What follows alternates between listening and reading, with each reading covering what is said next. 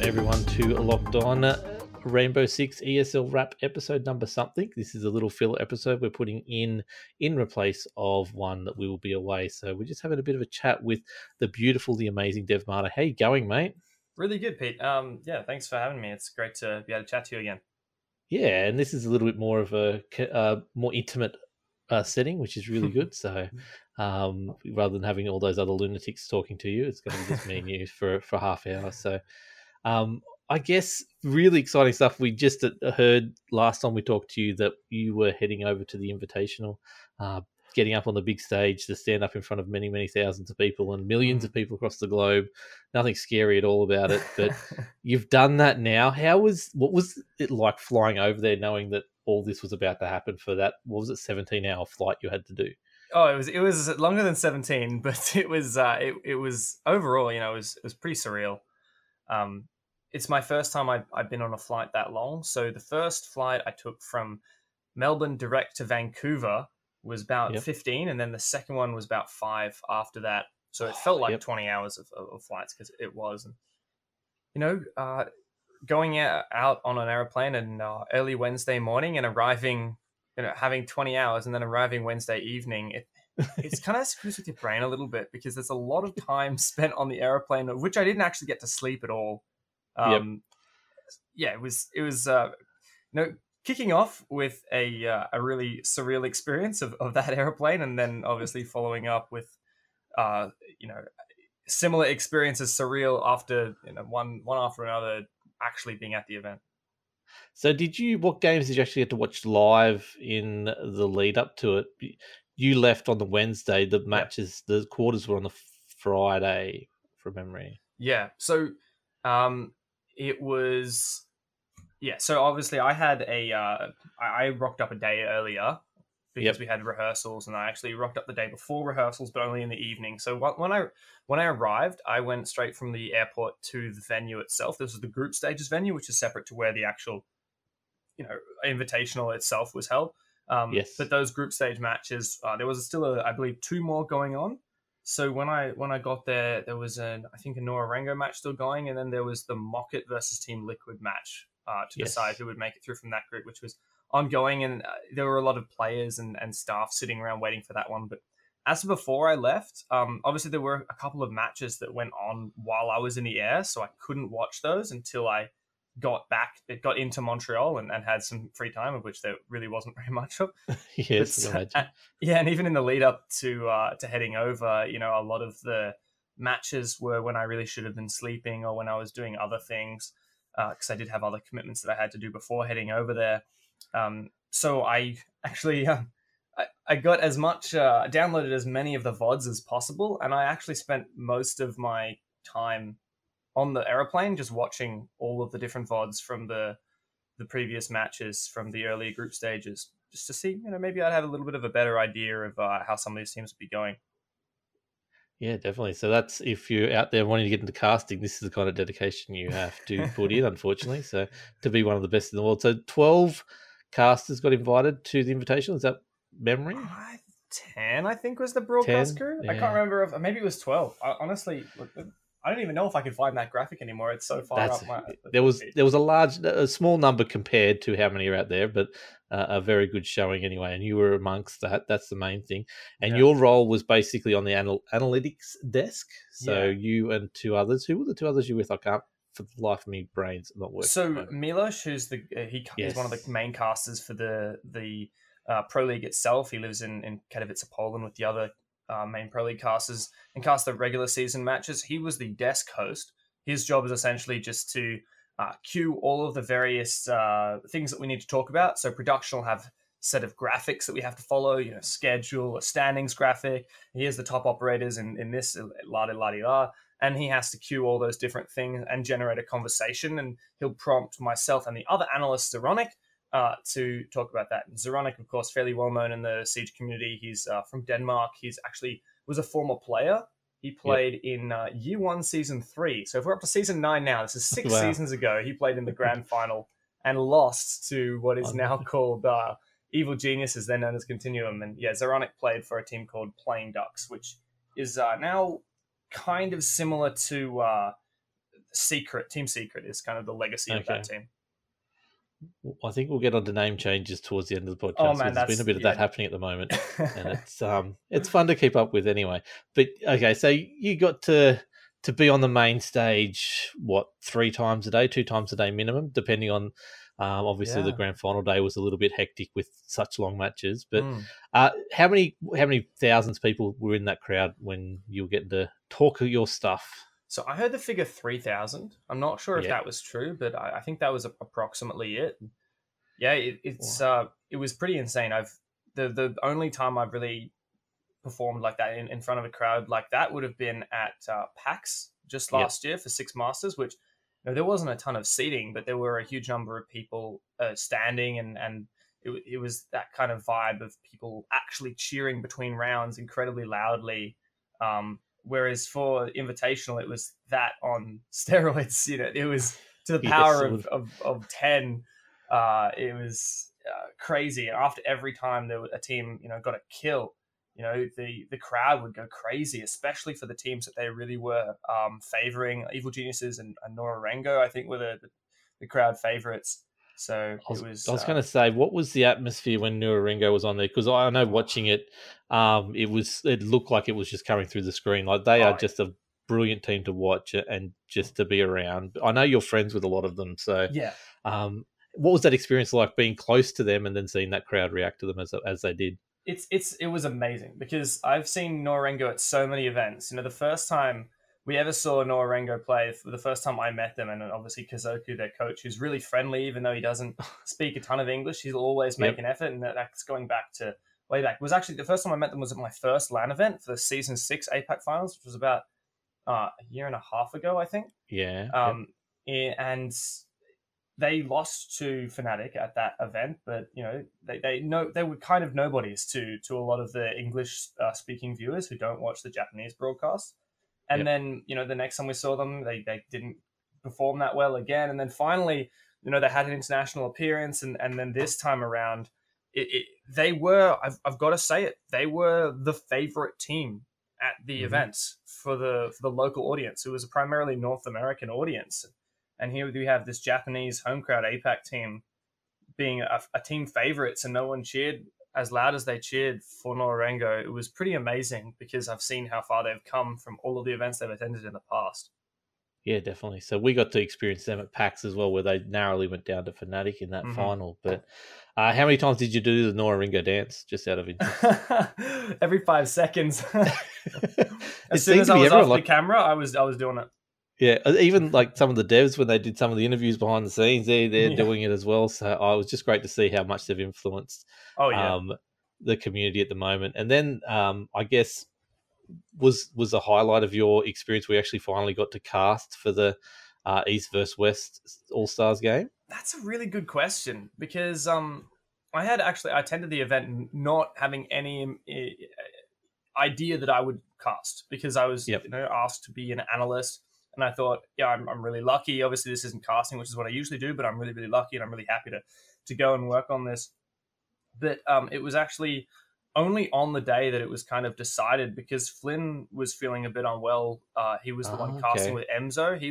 Him and Emzo were meant to do that show match, but Flynn wasn't feeling so great, and he didn't seem too keen on the idea of casting it. And Emzo, who I'm fairly close with now, he kept telling me, do you want to cast this one? Like, if Flynn doesn't want to, you should see if you want to do it. And I didn't want to step on anyone's toes at all. I felt like, because I'm the new kid on the block, these guys have all worked together before. I didn't want to be like, hey, Flynn, give me your spot in the spotlight, because otherwise Flynn's not actually doing any casting that entire day. But with Emzo's encouragement, I worked up the courage, and we talked about it, and Flynn was more than happy for me to cast it. And then we talked to production, we cleared it with them, and Emzo's my champion, pretty much. Wow, that's a fairly long process to get to what was a brilliant half an hour of game. Now I end up only I was so nervous. It didn't show. It was funny right at the start. It was because it was amazing. Finally, actually getting. I don't know if you really saw where the casters were standing, but they were up top, weren't they? Above the analyst desk. Yeah. So the analyst desk was not really intimate on the stage. So every bit of action on the stage, all of the orchestra, you felt that at the analyst desk. But the casting spot was really different. The casting booth was actually above the crowd, kind of in the middle of the crowd on this podium. So you can do a 360 degrees like turn, and you just see the entire venue, the entire crowd. You see everything, and you're kind of on top of the world. Whereas in the analyst desk, you're in the spotlight at the bottom. So it was quite a contrast. But it's funny, not actually casting was the thing that made me nervous. But I was told, me and Emzo were having a chat, and he's like, "Oh, do you want to host it?" And I said, "Yeah, sure. I'm happy to do the intro and host it." But I was really nervous because when we were thrown to from the stage and they said, "Hey, let's go chat to the casters," I was just not prepared, and I didn't hear the line that says "Casters live, you can start talking now." And wow. I just kind of stood there, and Emzo just saved me by doing the intro. And then for the next 3 minutes, I was just really really rusty and frazzled, but I got into it, and it was a really good time. Well, I guess calling things like mag, knife fighting, a few guys tends to get the cobwebs out pretty quickly, I guess, as well. Yeah, and stuff like Walker seemed to be the star of the show as well in that, especially in that All-Stars match. It was so fun to watch. And getting back to this final, though, we talked about it, sort of mentioned at the start, longest ever final map in history. What were you thinking watching it go to the 24th and 25th match? It was the thing that everyone, I can tell you, at the venue was thinking, especially all of the people involved in the broadcast, is, oh my God, we are going to be here all night. Because it was what have we done? What have we done? Enabling unlimited overtime. I'm sure if you looked at some of the, the UB high ups, they would have had, pale white faces looking at this 40 round count. It was just pretty intense. It's like, things have highs and lows, and that kind of regulates the momentum of an event or a show that's going on. But every single round that went on, it's just like, oh, it's another round, and you have to get one step more excited, and there was one step more hype. It was really really amazing to be there. Well, there was never really a spot where you looked like one team was definitely just going to walk out and take this. Mm-hmm. It just seemed to be they were going to win, and then they were going to win, and then it just went back and forth. It was, quite ominous. But obviously that sort of broke the back of Team Empire, and G2 obviously went on to win. Yeah, well, I think part of that was that Empire actually were the first ones to be on match point before we hit overtime. Empire had the match point, and then G2 evens it up, and then throughout the entire, 15 rounds of overtime or something that we had? Yes. G2 were actually, it was always G2 match point and then deuce, even. And then G2 match point and then even. It never got back to Empire match point, which was one of the things that would have weighed in on their minds. And then, of course... Oh, yeah, definitely. At no stage did they have the chance to win it. They always were defending it, which... can get to you mentally, unfortunately, after however many hours that was. But there, obviously, G2 went on to win. That crowd, the Invitational, being there, what was the atmosphere like? Explain it to me. So when G2 won and they came out on stage and the music started going off, and everyone, it was like the eye of the storm. There was a few minutes when Matt was talking to them on stage, and everything was calm, and you're thinking, I was thinking, I've flown, 20 hours to get here. Is it all done? This is really the comment. Pardon me, I need to sneeze. Yeah, it's okay. I know. I'm good. You're good? You're good? That's okay. I think. Well, I'm sure it'll just come back to surprise me at some point. It's like this is the culmination of everything, and it takes a little while to process, and then a couple seconds later, G2 walks up to that sledgehammer, and they Kanto raises it in the air, and the entire stadium exploded, quite literally, because there was the smoke machines and the wind machines and the confetti, and at confetti there wasn't a small amount of confetti. I can tell you that for sure, because it was all over me. I was actually filming on my phone, and I look up and the confetti is shooting out of the stage, and it just keeps going. And then I look upwards, and there's a literal cloud of confetti. I don't think I could really see the roof, and it's just falling on me, and all over the desk, and all of the media. So all of the the people with cameras, and they just walked up onto the stage right next to the analyst desk where we were, right up next to us, which was for the first time because it would been really.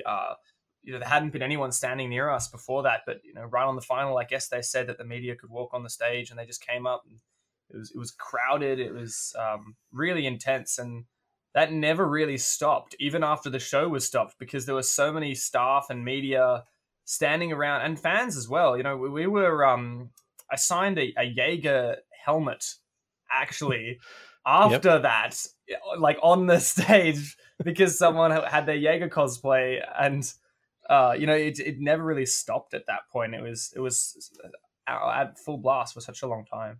Wow, definitely a once in a lifetime experience, or maybe not a once in a lifetime, but definitely an experience that you won't forget. It was pretty amazing. I've never been to anything like it. So we touched on Nora before. Now, being the APAC man on the show, you must have been super proud when you got to rock up on that first day and just go, yes, Fnatic versus Nora. Obviously disappointing that someone had to go home, but what was the buzz around APAC itself on that first day? Everyone loved Norengo. Everyone really did, and it was so nice to feel really validated as a region for APAC, because of course in the past it's been discarded. APAC's the first team to get first rounded, all that kind of jazz, and we really had disproved that by getting two of our teams into the finals. And it was also because the opening ceremony to the event was such a special time. It's amazing when Justin Kruger walks onto the stage and says, "G'day everybody, I'm Justin Kruger. Welcome to the Six Invitational," and all that. And Matt Andrews. It's a good impression. Everyone loves doing the Justin Kruger impressions. He's a legend. And we had the Matt Andrews on the stage, and the big thing for me was that orchestra. And I'm not sure whether the recording did it justice. I think it did a really good job, but I was standing at the analyst desk so close to that orchestra, just a few meters away. And I've always loved music. I've always loved orchestras, and being that close to the orchestra, and it being two APAC teams that were playing in the first match, and it was my first event. It was overwhelming to the point where I was actually uncontrollably there was some kind of water coming out of my eyes, and I couldn't. I don't know what you're talking about. Yeah, I couldn't control it. And so then straight after that, it's on the desk, and Milos says, "All right, here are two APAC teams. Here's our APAC expert, Dev. What do you think?" And that was another thing where obviously our region was validated. Now I could validate myself by saying, yes, actually, I am the expert on this particular match, and here are my thoughts, here are my predictions, and that was a really special moment for me as well. I was going to say, did all of the behind the scenes crew and everyone sort of lean on you for advice when they saw how big APAC was going to be in that first day of finals? Yeah, I did have a couple of people ask me some questions. I think Matt Andrews, because he obviously had to do the post match interviews, and he would kind of ask me some questions and be like, "Oh, just to confirm, is this true?" I'm not. It's not like I was, the official consultant or anything, because these guys did their research, and they have a lot more LAN experience than me and event experience than I do. But they did, I did feel like my opinion was valued, and my experience and knowledge of these teams was really valued by the rest of the staff. That'd be such a humbling experience to have people like that coming to you, though. It was. Yeah. Pretty much. So we're seeing now Fnatic and Nora building up a fairly big rivalry now, although August seems to be pushing their skill level at the moment as well, which is really good for the scene itself. But Nora and Fnatic are pretty good friends, is my understanding of this. Really good friends. And Dizzle from Fnatic, he's told me he learned Japanese in high school or something, so he's really into Japanese, and the whole team, as you can see from their social medias, they're super into Japanese, and they make Japanese tweets all the time. Yep. So the two teams really tight knit.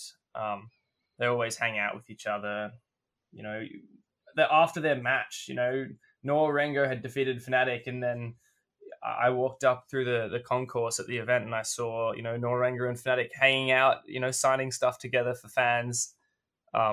It was great to see it, and that's one of the things I love. And I've seen it at multiple LAN events. Two teams who, one A defeats B, and then at the end, it happened just this weekend at Oceanic Cup. I think it was, I think it was Extricity and August, but they were talking afterwards and behind the scenes in the player area. One of the players was like, "Oh, you did this, and it was so smart. Well done. That was a really good play," and this kind of thing. And I love seeing that level of respect, because obviously these people are out playing for huge sums of money, but at the same time they have so much respect for the game and respect for each other, because each of them are so competent at the game. Yeah, definitely. So I guess we'll talk about Oceanic Cup. You were there on the weekend. Unfortunately, we haven't seen much of it yet, but we will catch it up fairly soon. Now, obviously, August took out the championship, took out the money, but I want to talk to you about Extricity first, because that's the one we've been talking about for the last couple of weeks, or last couple of months, pretty much, since they entered the summer series and started really pushing an agenda there. What's it like seeing these young kids take it to the big pro league sides all the way through this competition, or this summer, basically? It was really, really nice. A lot of the time these events, you'll see a couple of new faces because there might be some roster changes on some teams, but it's the same people most of the time. I know the Fnatic players now. I know the former Dark-Sided players. I know the Orgless guys, because I've seen them all at events before. But Extricity, each and every one of them. Actually, no, take that back. Shabs I'd actually met before at the Zen LAN events in Melbourne. But they were all these guys who'd never been to an event like this before, and they're seeing that kind of excitement of it being their first event. Obviously, they were probably a bit intimidated. Coming to your first event and being younger than most of the people there. That's how I felt when I went to my first event, because I was one of the youngest there, and so I can kind of relate to how they feel, and I just really enjoyed seeing them get a chance to be involved and really develop a name for themselves. Digital especially, I've been chatting to him a bit more recently, and he's a really good bloke. He's works really hard, as does the whole team, and it was great to see them there. And I'm sure we'll see them at other events in the future as well. Now, they're all under 18 at the moment, aren't they? Technically not all of them. So the roster was all under 18 players, except... And then Arlo turned 18. So Arlo is now 18. But then Tigers, who is, I believe, 16, couldn't make it to the event. So Shabs came in to replace him, and Shabs came from Oddity. So he's over 18. Okay, yes. So it's just 3 who are under 18, but I still think, that none of them have ever been to an event like this before. So it still has that to it. And then 3 of them being under 18, it's a chance to kind of show to their parents who might not know what they do. I know some parents of like high level players just think, oh, I know that he plays a game or something. I don't quite understand it, but these guys are some of the best in the world, and so getting that opportunity to say, hey mom, hey dad, I've just won this much money participating in the event. $3,000 just for being the one of the top 4 sides in Rainbow Six in Australia. That's a phenomenal experience. We were talking about it last Monday. Hopefully that we see them all come up together, but obviously the age gap looks like they might get picked off by a few pro league sides as they come through. I don't know. The team's been the core of the team has been together for a really long time. They've played together since PlayStation, and so I honestly think that they probably will come up together. That'll be good. Might see 1 or 2 changes, but I expect they'll enter pro league under the name Extricity, unless they get change orgs. But I expect they'll enter into pro league together once they do come of age. Excellent. It'll be really good to see. So obviously then we had the old ex-Atletico / now Orgless playing Fnatic once again for an Australian title. How did this go? Because what was the match like? Was it on paper? It looked like Orgless just walked over them. Yes. Obviously, it was probably a bit closer than that in the actual game. Yeah, it was, and I think that it was really hyped up to be a Fnatic-sided match. The way the event felt like, it's okay. Fnatic are really, really good, but we know August are pretty good too, so they stand a chance. And maybe it's a possibility that August will win this, but and I think that they have beat them on multiple occasions, and Fnatic has a roster change, a significant roster change at the moment. So You know, Yeah, well, I mean, both of the teams have had roster changes as well, so I wouldn't play too much on that because the roster that played at the event was the same for Fnatic, was the same roster that played at the Invitational. It with was Virtue. Okay. That's what I was wondering about. Yeah. So It was Virtue who played throughout the entire event. So you can't say, "Oh, Fnatic lost only because they had a roster change and Speckers in." No, it was the same Invitational roster that beat Reciprocity in FaZe. So you can't use that as an excuse.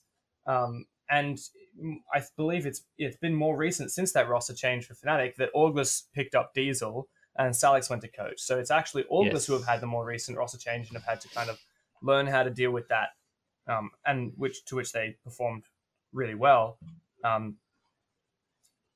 The first map was, in my eyes, always going to be August sided because it was Bank, and I don't want to spoil too much, but because the stream will release, but oh wait, no, this isn't going to release for this podcast. So probably won't release for a while. Yeah. Okay, we can talk about it. Yeah, okay. We can talk about it. All right, so first map was Bank. And on paper, August have been destroying on Bank for a really long time. The grand final of the Summer Series, they destroyed their ex-Darkside, now Mindfreak roster 7-1. And, that was when they had Specker as well. So that was a really strong roster that August destroyed. And August is just really good on Bank. Don't try and play him on Bank. And the way I saw, and then Consulate was a second match, and Consulate was really good. August did some interesting things that I talked to them about after, some really smart, clever strategies that they had developed. Some of them last minute, some of them more prepared. So, for example, they banned IQ on Consulate, which you think banning IQ, that's not something you see every day. Maybe banning Valkyrie or Blackbeard on Consulate, but banning IQ, what's that for? And it actually had a huge effect on Fnatic, at least from an outsider perspective. So seeing August come into it with these kinds of smart ideas, and they knew what Fnatic was going to do every step of the way. It just looked like they'd been watching every single Fnatic match and saying, "Oh, we know that this person sits here. We know that that person sits there. So we know that this person likes to flank up there approximately this time. So we're going to cut that off, and they're going to walk into us, and we're going to get a free kill." And that's what it looked like August were doing the whole time. Whereas Fnatic, it looked like they were just playing their game. They weren't actually thinking, "Okay, this is August we're coming up against. This is how August play. This is how we're going to counter that. We know how they're playing." It looked like August had treated Fnatic with so much respect, and they were intimidated by the match. They did their homework. They did so much homework, and I don't want to, I don't want to smear Fnatic or anything, but it looked like they hadn't done the homework, and that's why August made it. I mean, I still think August could have won, even if Fnatic had some counters for them, but the reason it was so one-sided, I think, was because of that preparation that August had and Fnatic didn't. Yep, definitely.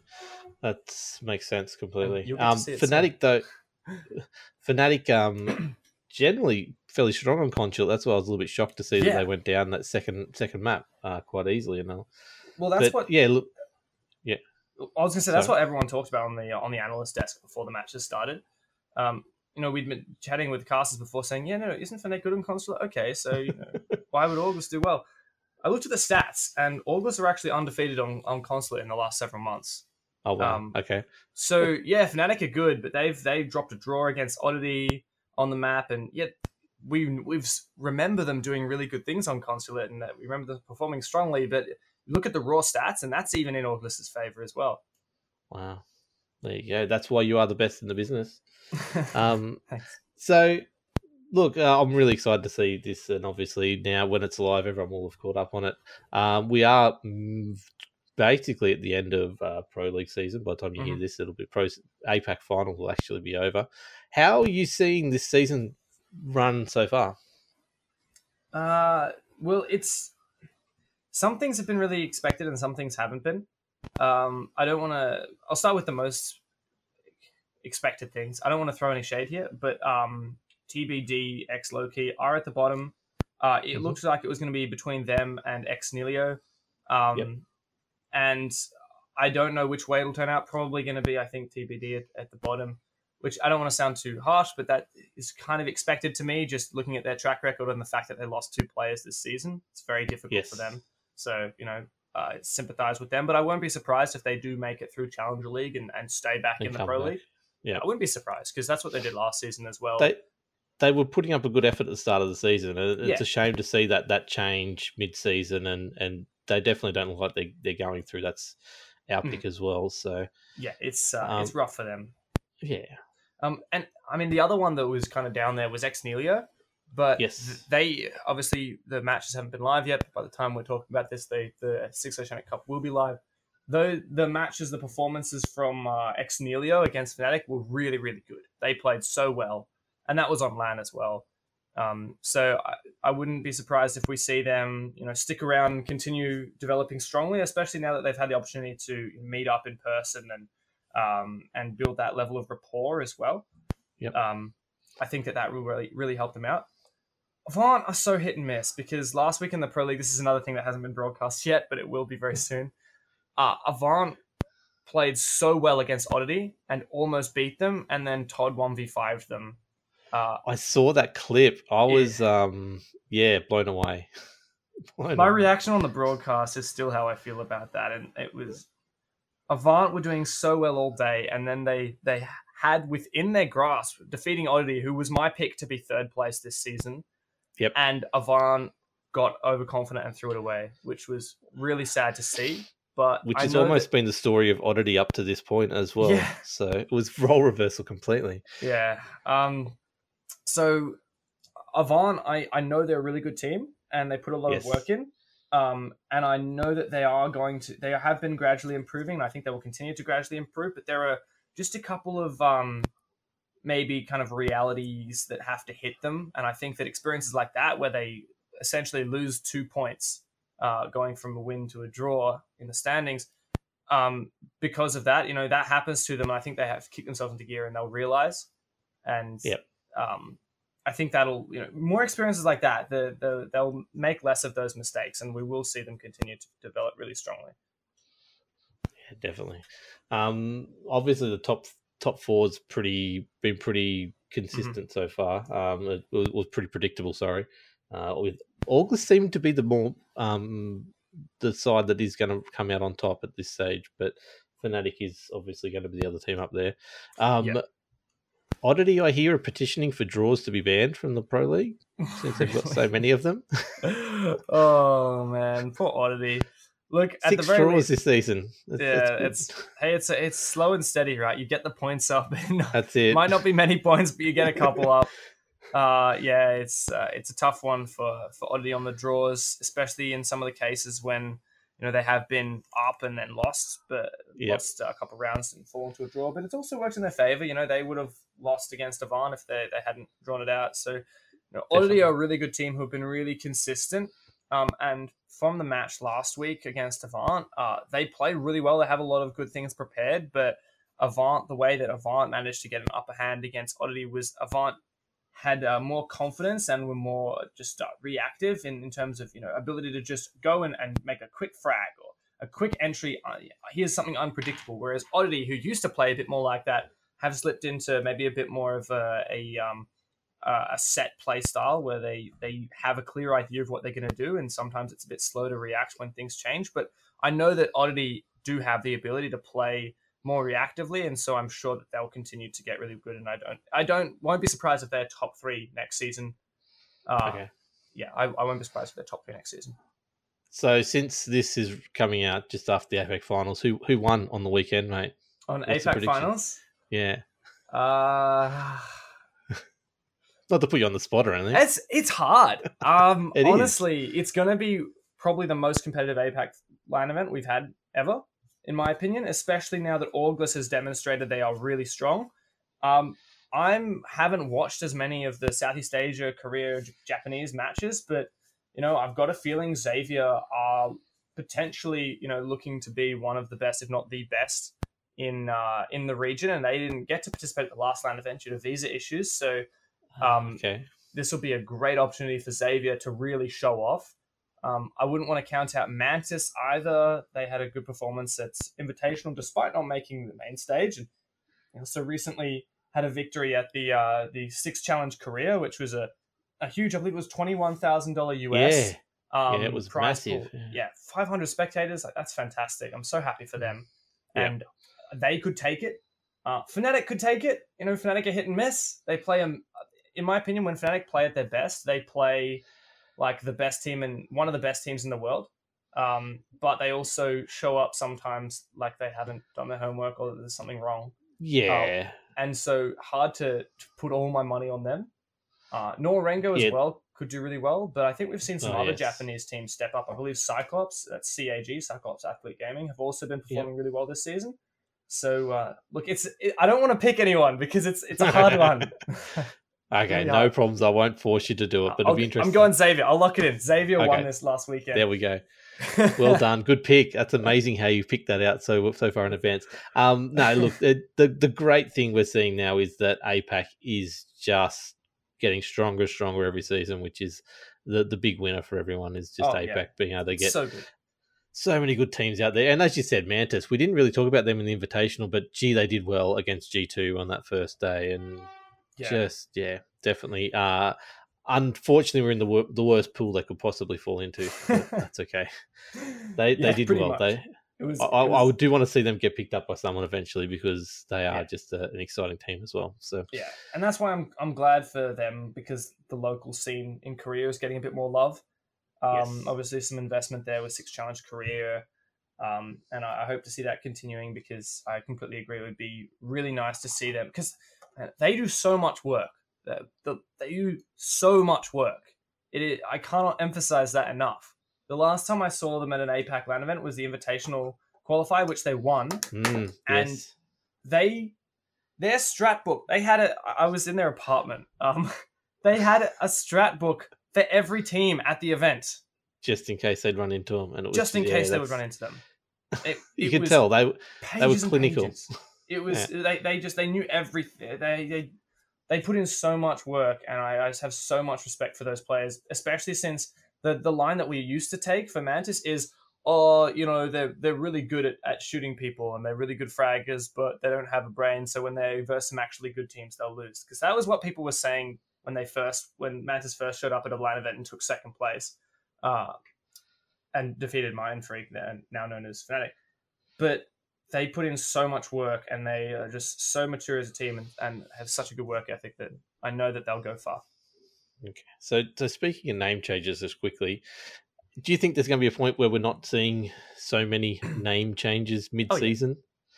We've got to obviously mature a bit more. It takes a while. It's only the downside I've got at the moment is obviously roster changes and name changes mid-season. I'd prefer to see it at the start of the season. But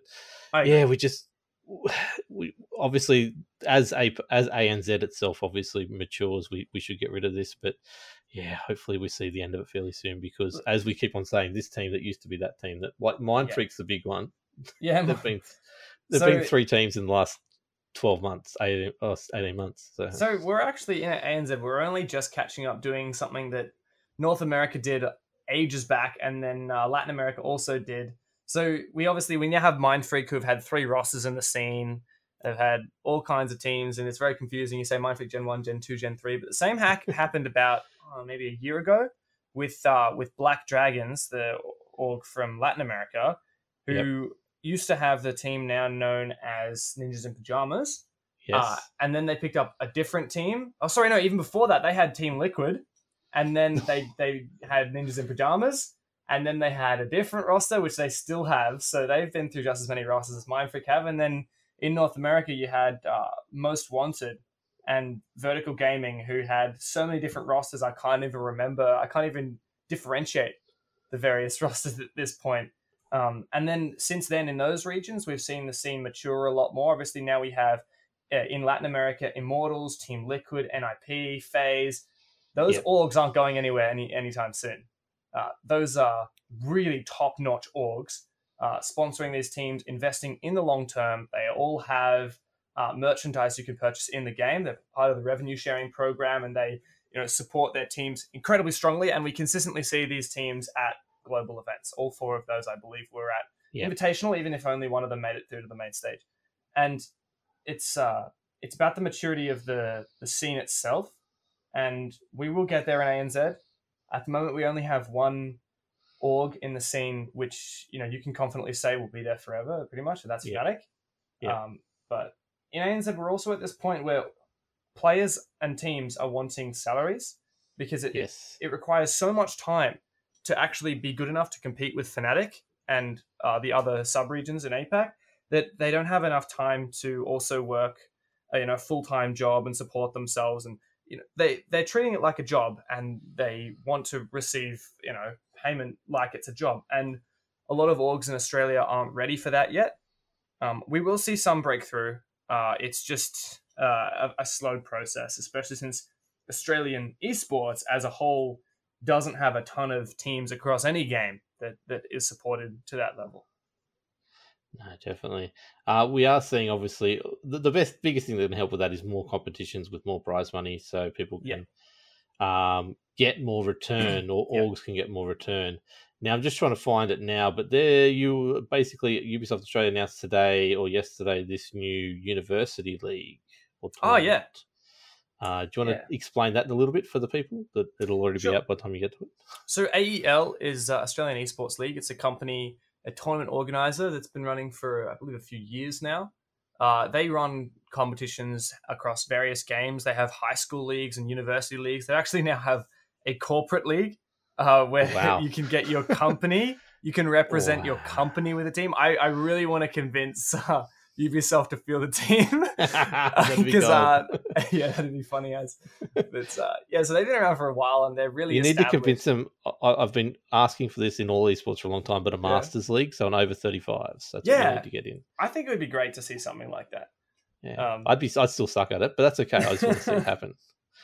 Give me something to aim for. But so this got announced today: $6,000 for the University Cup split through semester 1 and semester 2. It's huge. It's great. Yeah, it's fantastic. I mean, this is, I guess you could kind of say amateur level competition in the fact that we don't really have many established university teams that we know compete on a national level.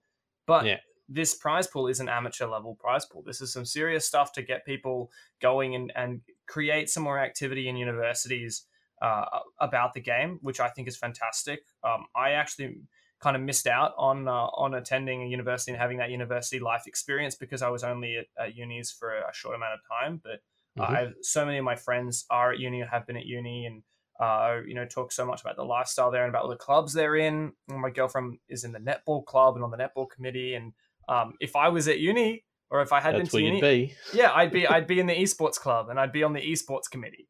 And it's great to see that this is happening. And I've been talking to some unis locally near where I live, unis that I used to attend, and seeing what kind of activities going. And it's really great to see that people making stuff happen. And also the fact that this AEL University League will be very nationalized. There'll be events all across Australia. Oh, that's good to hear. Very good to hear. So more of that kind of stuff. And I know Ubisoft Australia is working in the background to try and make more things like this a reality as well. So I've taken you for way too much of your time. I really apologise for going like right. 15 minutes. I really enjoyed having a chat to you. No, it's been good. So, Dev, can you tell the people out there who do tend to listen to the show where they can find you if they don't know already?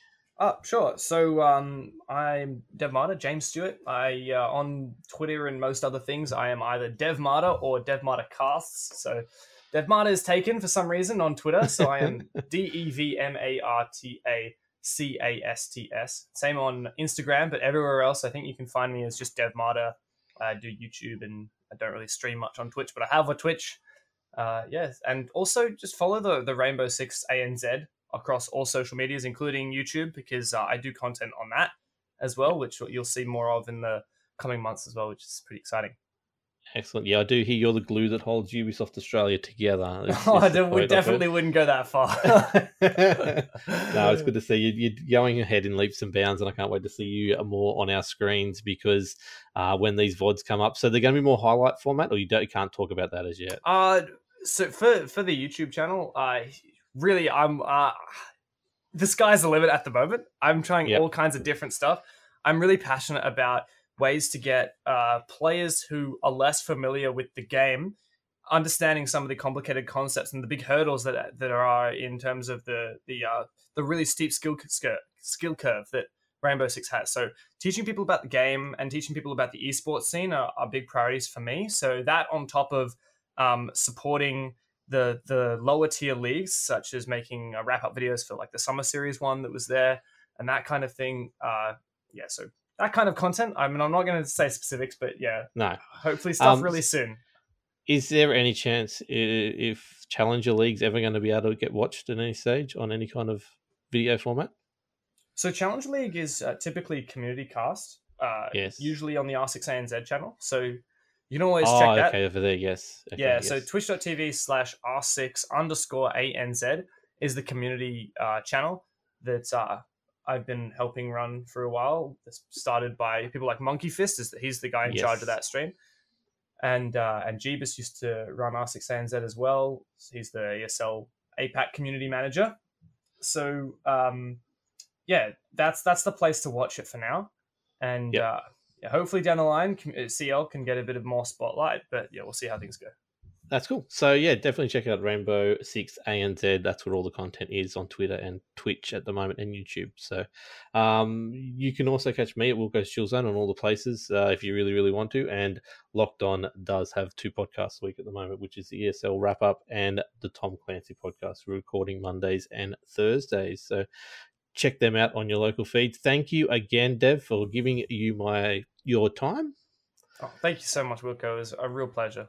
Nah, it's all good, mate. It's all good. We'll get you on again in the future, and we'll try and get some stuff happening between us down the track. We'll have a grudge match one day on Rainbow Six.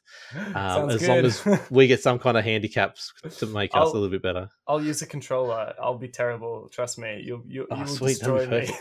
I do want to see you using the mouse and Cthulhu using the keyboard like the Walker Mag. We'll get that happening one time. You're in a land somewhere, so that'll be gold. But yeah, thank you again for your time, and we'll catch you again soon. Thank you all. Bye for now.